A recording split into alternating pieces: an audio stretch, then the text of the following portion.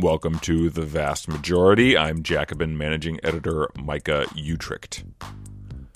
Super Tuesday has come and gone, and the results were pretty sobering for Bernie Sanders supporters, with Joe Biden clearly emerging the victor and recapturing the frontrunner spot in the race.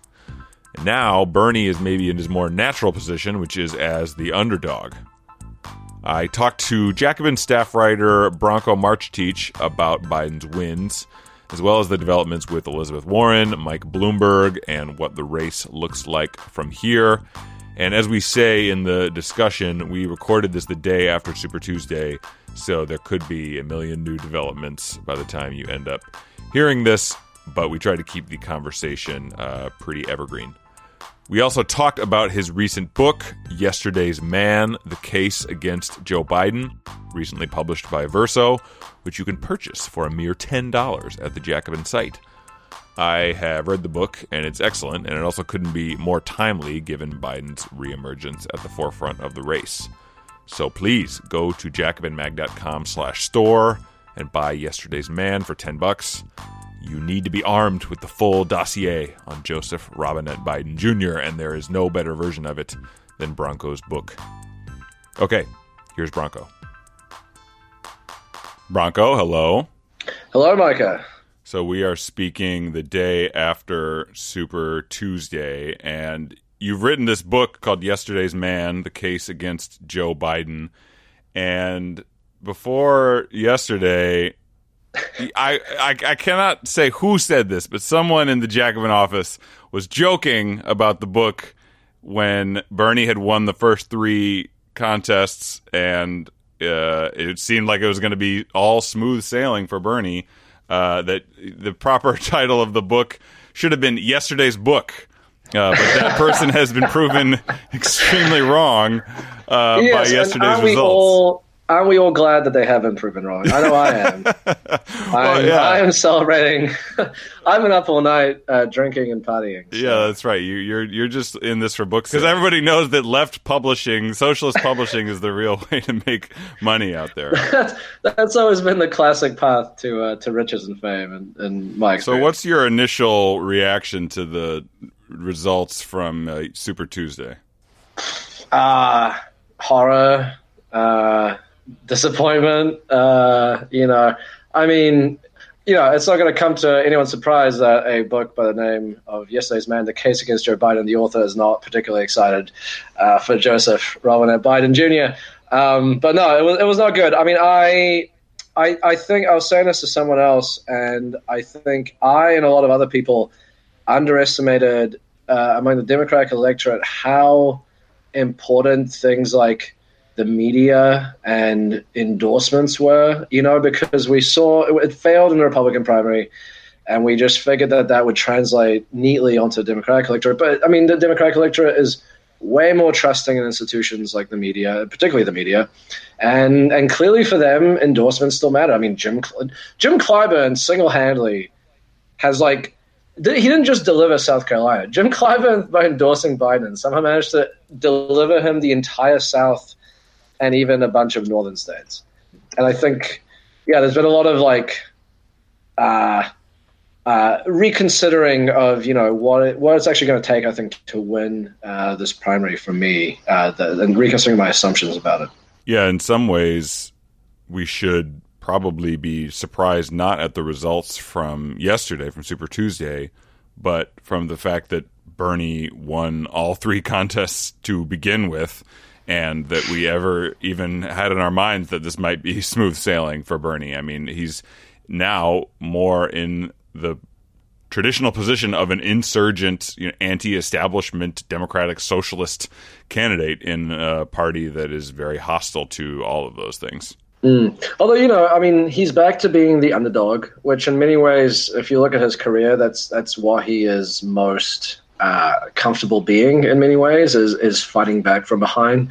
It's almost like, I'm sure consciously, no, but there's some sort of subconscious, maybe even cosmic, need for Bernie Sanders that if he succeeds, it has to be just against a torrent of constant setbacks. Definitely if you ever read about his mayoralty in Burlington, especially the first 2 years, which I'm trying to write about for Jacobin, as you know. I mean, that's really what it's just like. Setback after setback after setback after setback for so long. He just struggles and struggles and struggles, and he makes it. And it's similar to, I mean, I guess really if you look at his entire political career after the mayoralty, but I mean, definitely as someone who would prefer Sanders than Biden, it's not exactly pleasant viewing to watch him in this position again.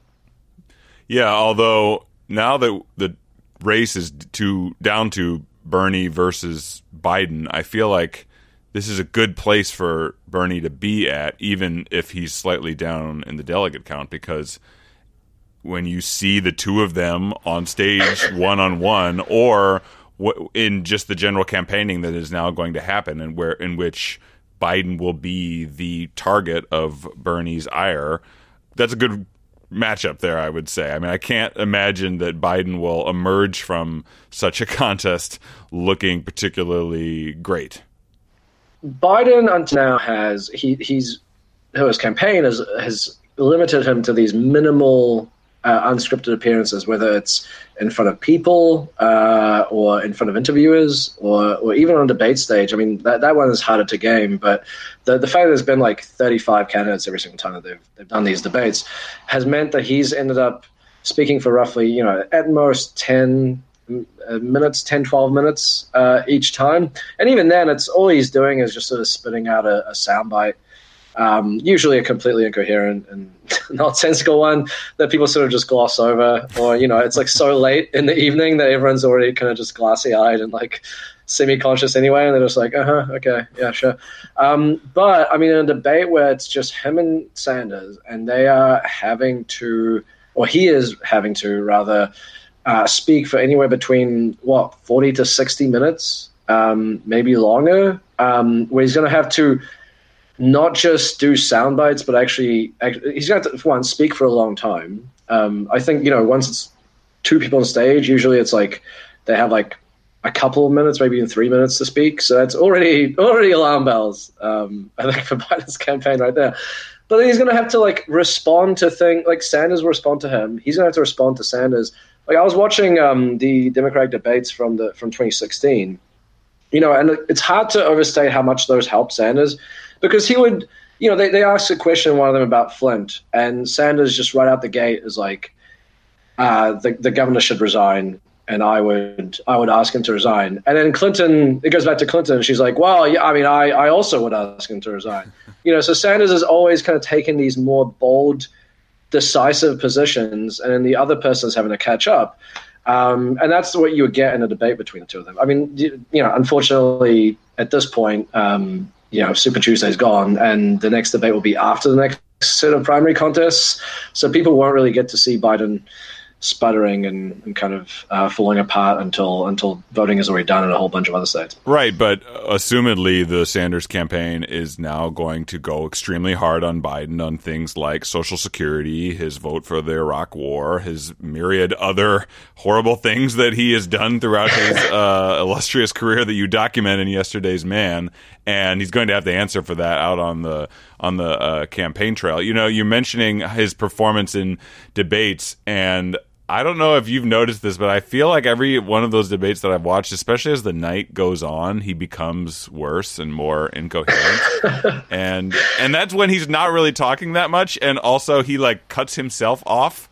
There's multiple debates now where he's like complaining about the moderators cutting him off and not letting him speak, rather than just speaking the way that all the other people do.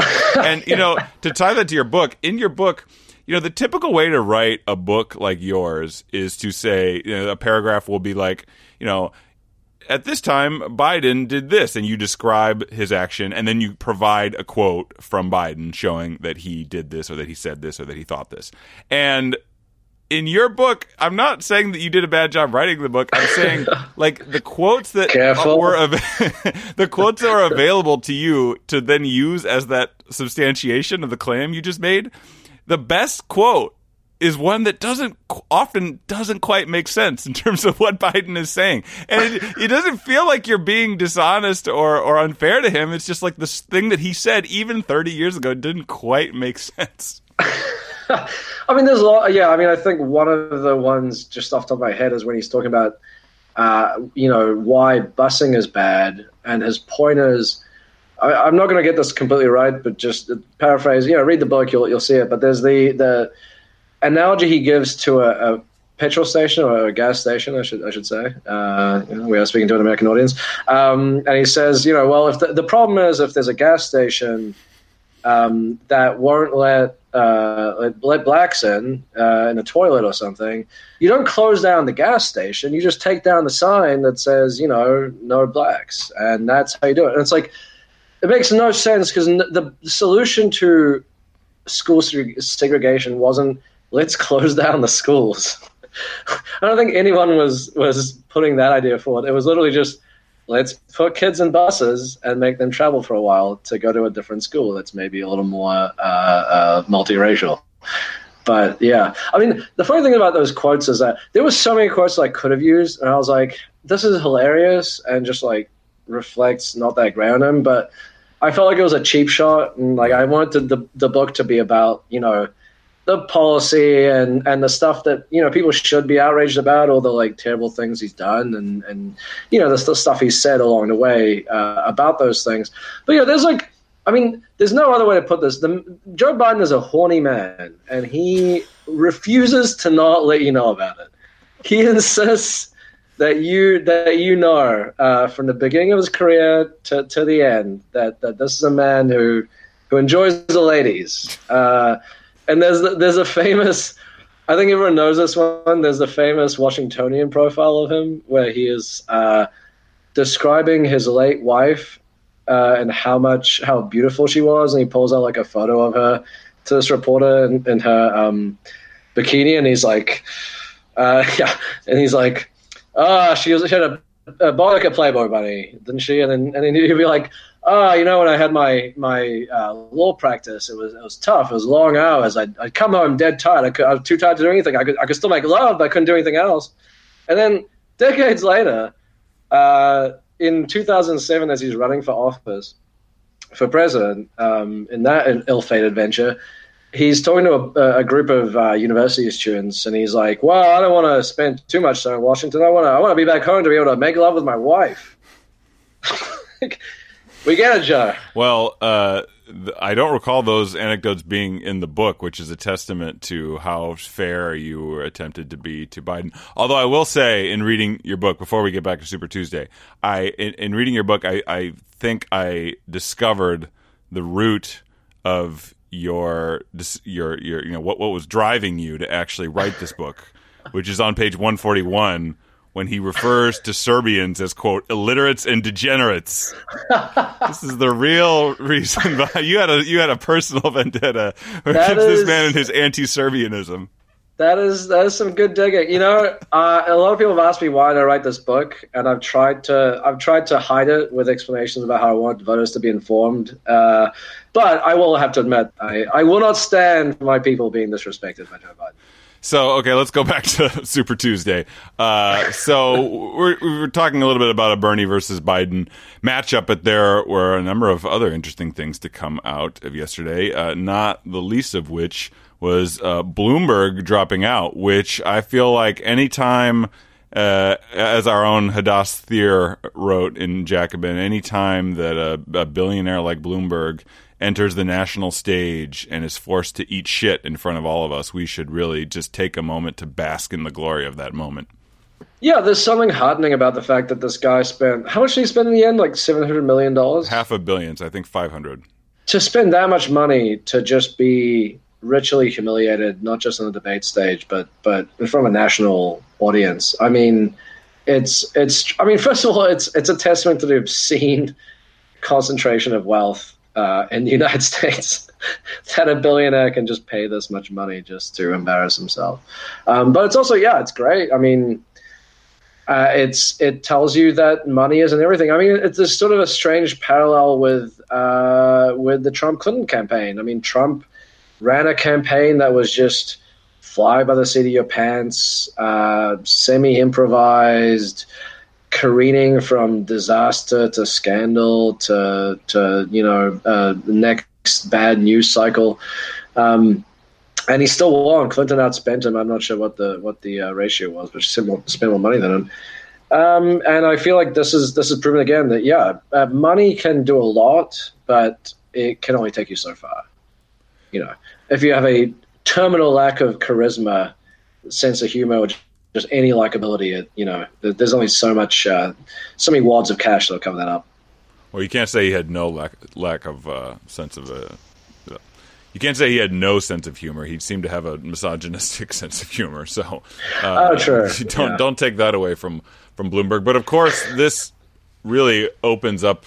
Well, I guess this is the question: does it open up a door for future billionaires like him to engage in acts like this? Because on the one hand, he bought his way onto the debate stage, had $500 million that he didn't care about flushing down the toilet, and became a political player in this race because of that. On the other hand, as I said, he ate shit. So maybe this will not be a path that other people will be. Maybe it doesn't open the floodgates in the same way because he really embarrassed himself. I mean, my question is, how much money would it take? Like, is it like terminal velocity where eventually once you start spending money and you hit a limit, it has no effect anymore? Or was Bloomberg being conservative? Like, if he had, so what? The guy's worth $65 billion, right? Yeah, it depends on. Am I correct about that?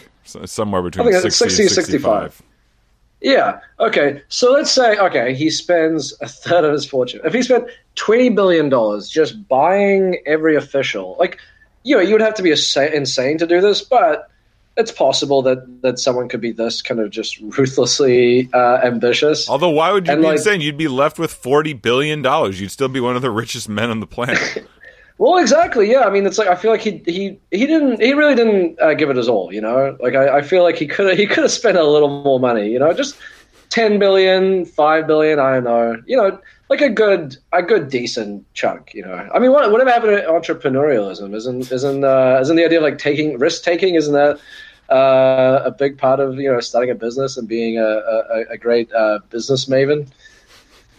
Well, we lost Bloomberg, but as of this recording, we still have Elizabeth Warren in the race, although by the time this podcast comes out, who knows? There's lots of rumors swirling around today, Wednesday, about what she is going to do.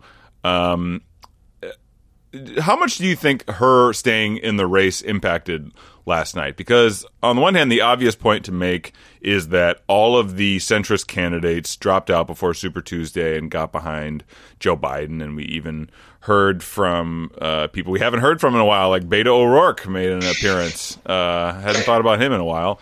But Warren did not do the same thing, despite the fact that she lost and lost badly in every single contest that she has been in up to this point, has never even taken second.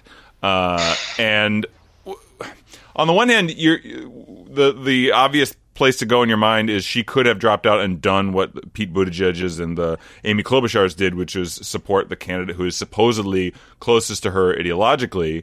On the other hand, I feel like everything that she has done, especially over the last couple weeks, indicates that she has no intention of lining up behind Bernie Sanders, and she and her campaign have told reporters things like they are positioning her to be the consensus candidate to emerge at the DNC in Milwaukee, and she's piled on these attacks on Bernie Sanders. So, on paper, many people would think that it would make sense for her to line up behind Bernie, but in practice, she has not been making any kind of moves that would indicate that that's something that she wants to do. It's hard to know what is going on in that campaign or what her what her reasoning is, what her motivation is, what she's even trying to get.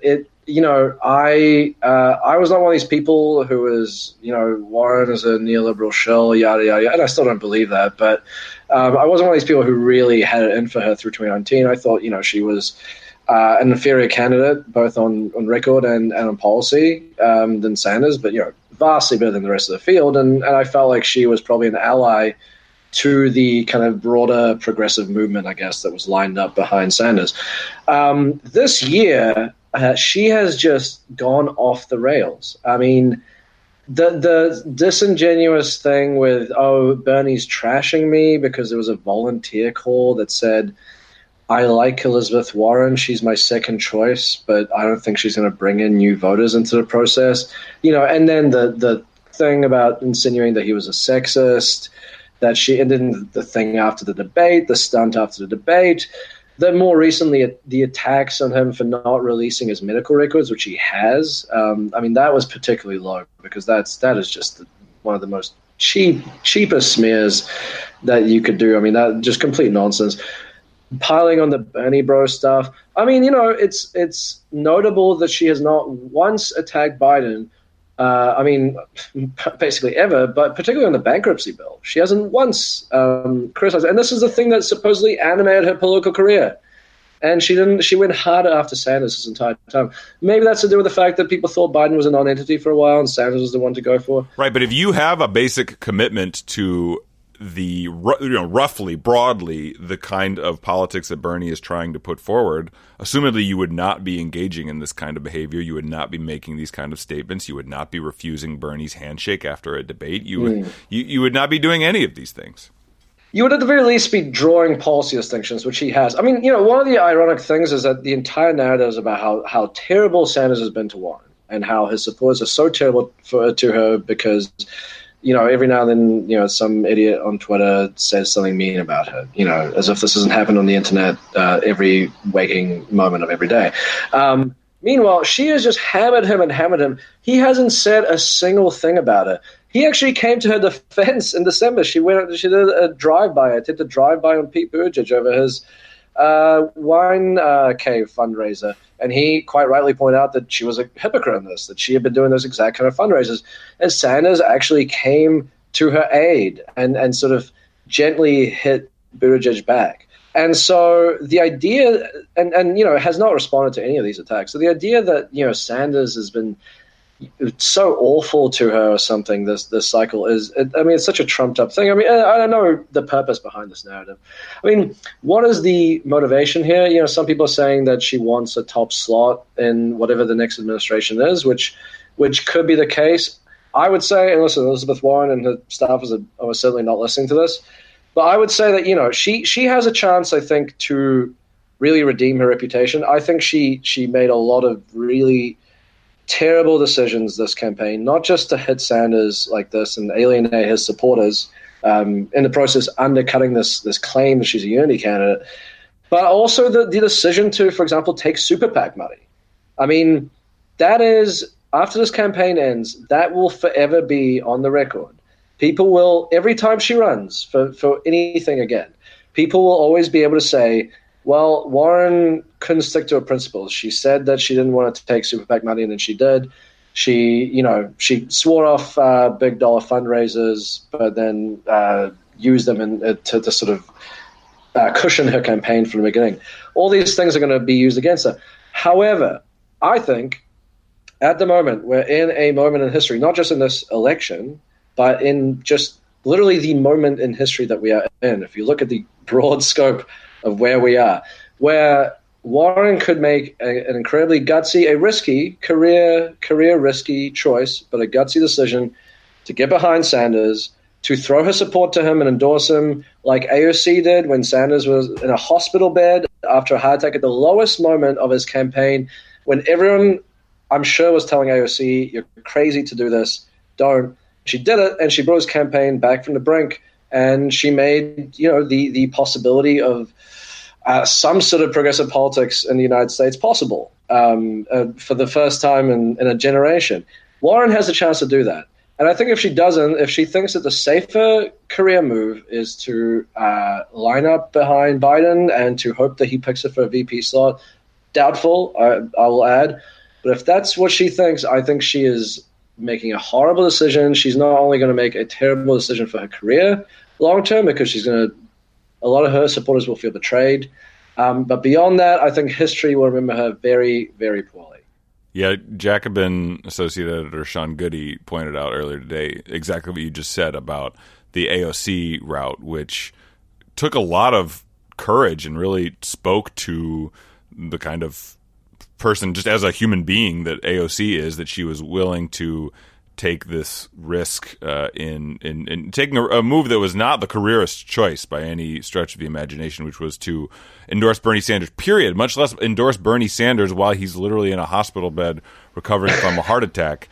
And who knows how much of a bump Elizabeth Warren could have or can actually deliver to Bernie Sanders. I mean, there's been lots of data that shows that the demographic profiles of their campaigns are extremely different, and some of her supporters probably are not deliverable to Bernie Sanders. But certainly an endorsement would not hurt. And maybe by the time this podcast comes out, we will have been proven wrong about this. Maybe she'll have made that kind of maybe she'll have made that endorsement. But she has not done that thus far, long after her campaign was clearly shown to not be viable. And that's something that should be remembered. Of course, all of this is not to say that we would not welcome, or that the Bernie Sanders campaign would not welcome Warren supporters into their campaign. It's just kind of a head scratching as to why Warren has chosen to act this way. I'm baffled by her decision making. I realize, by the way, I didn't actually answer your question. What kind of impact would it have? Yeah, I mean, look. I think it clearly shows, if you look at the breakdown of Buttigieg and Klobuchar support, at least Buttigieg, second choice for his supporters was Sanders as well. And yet Buttigieg getting behind Biden because it added to this momentum that he got from South Carolina, which is momentum is this airy-fairy thing that, can't really be quantified. It's intangible. But that idea does exist. It is a real thing. And that clearly added to that momentum he had coming out of South Carolina, and I think is what delivered him a whole bunch of states, including in the North. I mean, these are places that Biden didn't even campaign in. He didn't have offices in. He didn't visit. Nothing. So I think that explains it. And I think, Carl Bayer did that piece for his blog that we reprinted in Jacobin that showed that over time, Warren's supporters have become more pro-Sanders, disproportionately more Sanders second choice people. And I find it difficult to believe that if Warren didn't do a similar thing to Buttigieg and Klobuchar, that there wouldn't have been a bump in support. Because the other thing about it is that Biden, because of that win and because of those endorsements, got 2 to 3 days of millions of dollars of free media. Glowing media. And that was, by the way, that was never going to happen to Sanders because, of course, when Sanders wins, all the coverage is about how terrifying it is and how he'll almost suddenly lose and deliver Trump a second term. But still, it would have been something. Warren doing that would have arrested that media, free media that Biden was getting. It would have sort of cut into that. I think it would have given Sanders a little bit more momentum going in. And it's hard for me to believe that Elizabeth Warren in Texas, where Sanders lost by 3 points and Elizabeth Warren won 11% of the vote, 230,000 people, that some significant number of those would not have potentially helped Sanders go over the top in Texas. Instead, those 230,000 voters are nothing. They're gone. They don't count. They don't matter. They cease to exist. So we've been talking mostly about results from Super Tuesday that are a little dispiriting for people who want to see Bernie Sanders win the nomination, then the presidency. But there was some interesting facts coming out about polls, like exit polls or entrance polls from some of the states.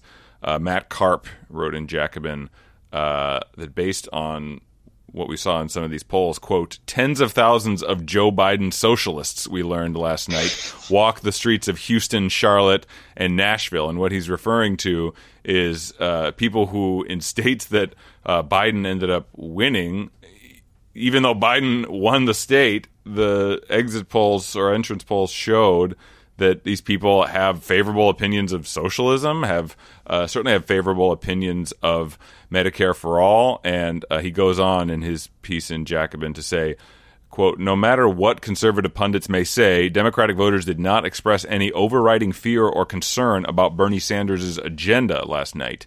In fact, they endorsed it overwhelmingly.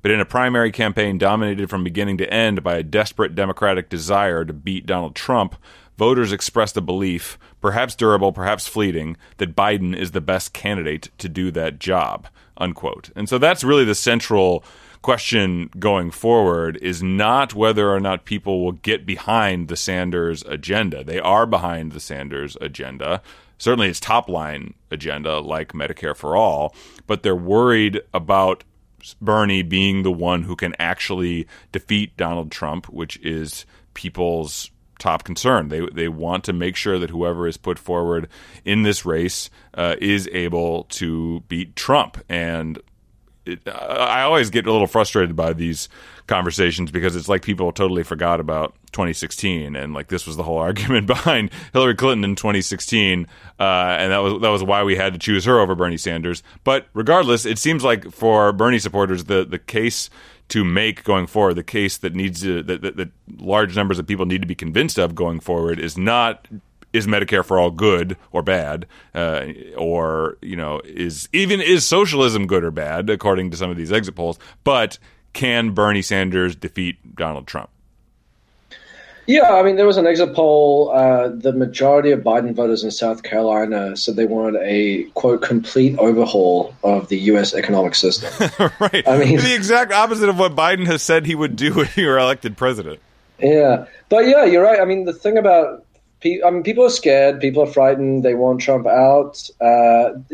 We can't underestimate the power of just the nonstop propaganda that has been fed to people since the end of 2016. When you say it's as if people forgot about 2016, I mean, I think what it is that people have been fed this litany of excuses for why Clinton lost. Oh, it was Russia. Oh, it was the Democratic National Convention.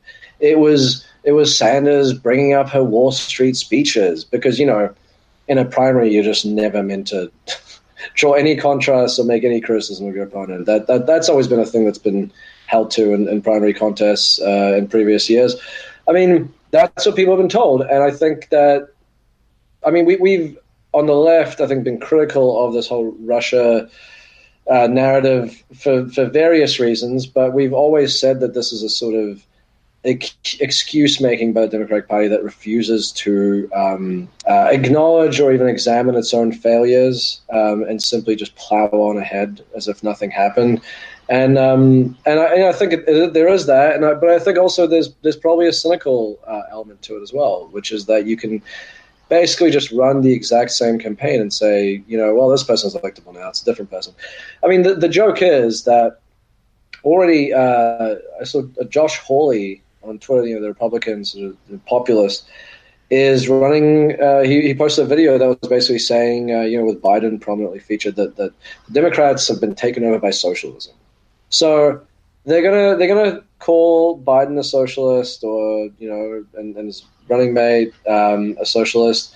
And when the Democrats lose, because Biden is a kind of a hapless buffoon, I'm sorry to say, it's going to be. Again, it was Sanders' fault because he infected the minds of GOP voters with this idea that socialism was the Democratic Party. So there's no way to win. There's no way to win.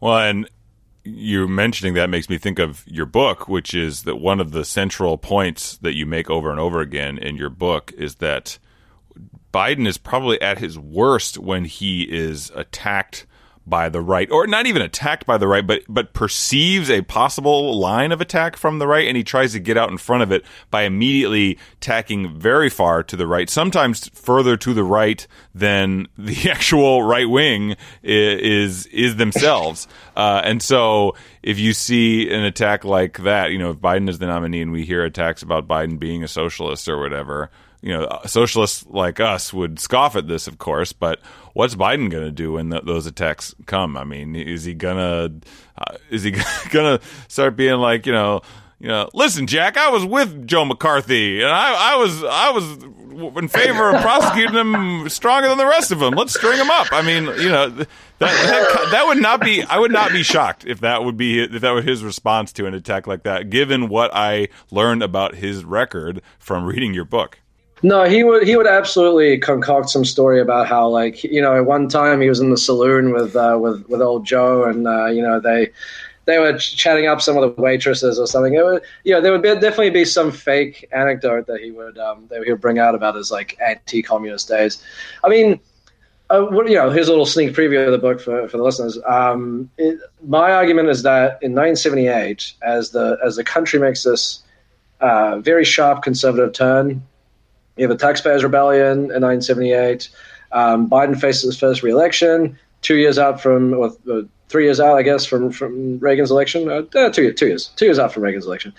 And Biden, is faced by his first Republican opponent for re-election, and he decides, I'm just going to run as a fiscal conservative. I'm going to say that I, hate government spending, and I want to put a ceiling on on the federal bureaucracy and stuff. And that's basically just he wins by, I believe, about the same margin that he won in the first place anyway.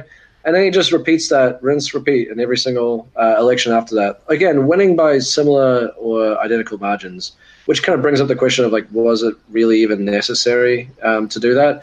But yeah, I mean, whenever he's faced by a Republican threat, like the further right the Republicans go, the further right Biden goes to try and meet them. So then, Reagan comes in the 80s and Biden's like, great, now I can be, hardcore deficit cutter, spendthrift Democrat. Gingrich shows up in the 90s and Biden goes, I hate these guys. I can't believe what they're trying to do. I'm going to stop them. I was going to retire, but I'm so energized now. And he immediately passes welfare reform and votes for the balanced budget amendment 3 times. 2002, he's faced a challenge by actually the same guy who challenged him in 1996, who is this businessman, this much more right-wing businessman or much more right-wing a candidate than Biden had faced before, and one who can actually rival him in fundraising. And then Biden promptly decides that he will try and start the Iraq War as an attempt to neutralize this man's challenge of him. And I mean, when you think about that trajectory, the idea that this man is going to be campaigning against a far-right president and then potentially taking, even if he wins, which I'm very doubtful that he would win, but even if he wins, he will be taking power at a time when the Republican Party has never been as right-wing as it is now. The far right is on the ascendance, and you're going to wonder, what is Biden going to do?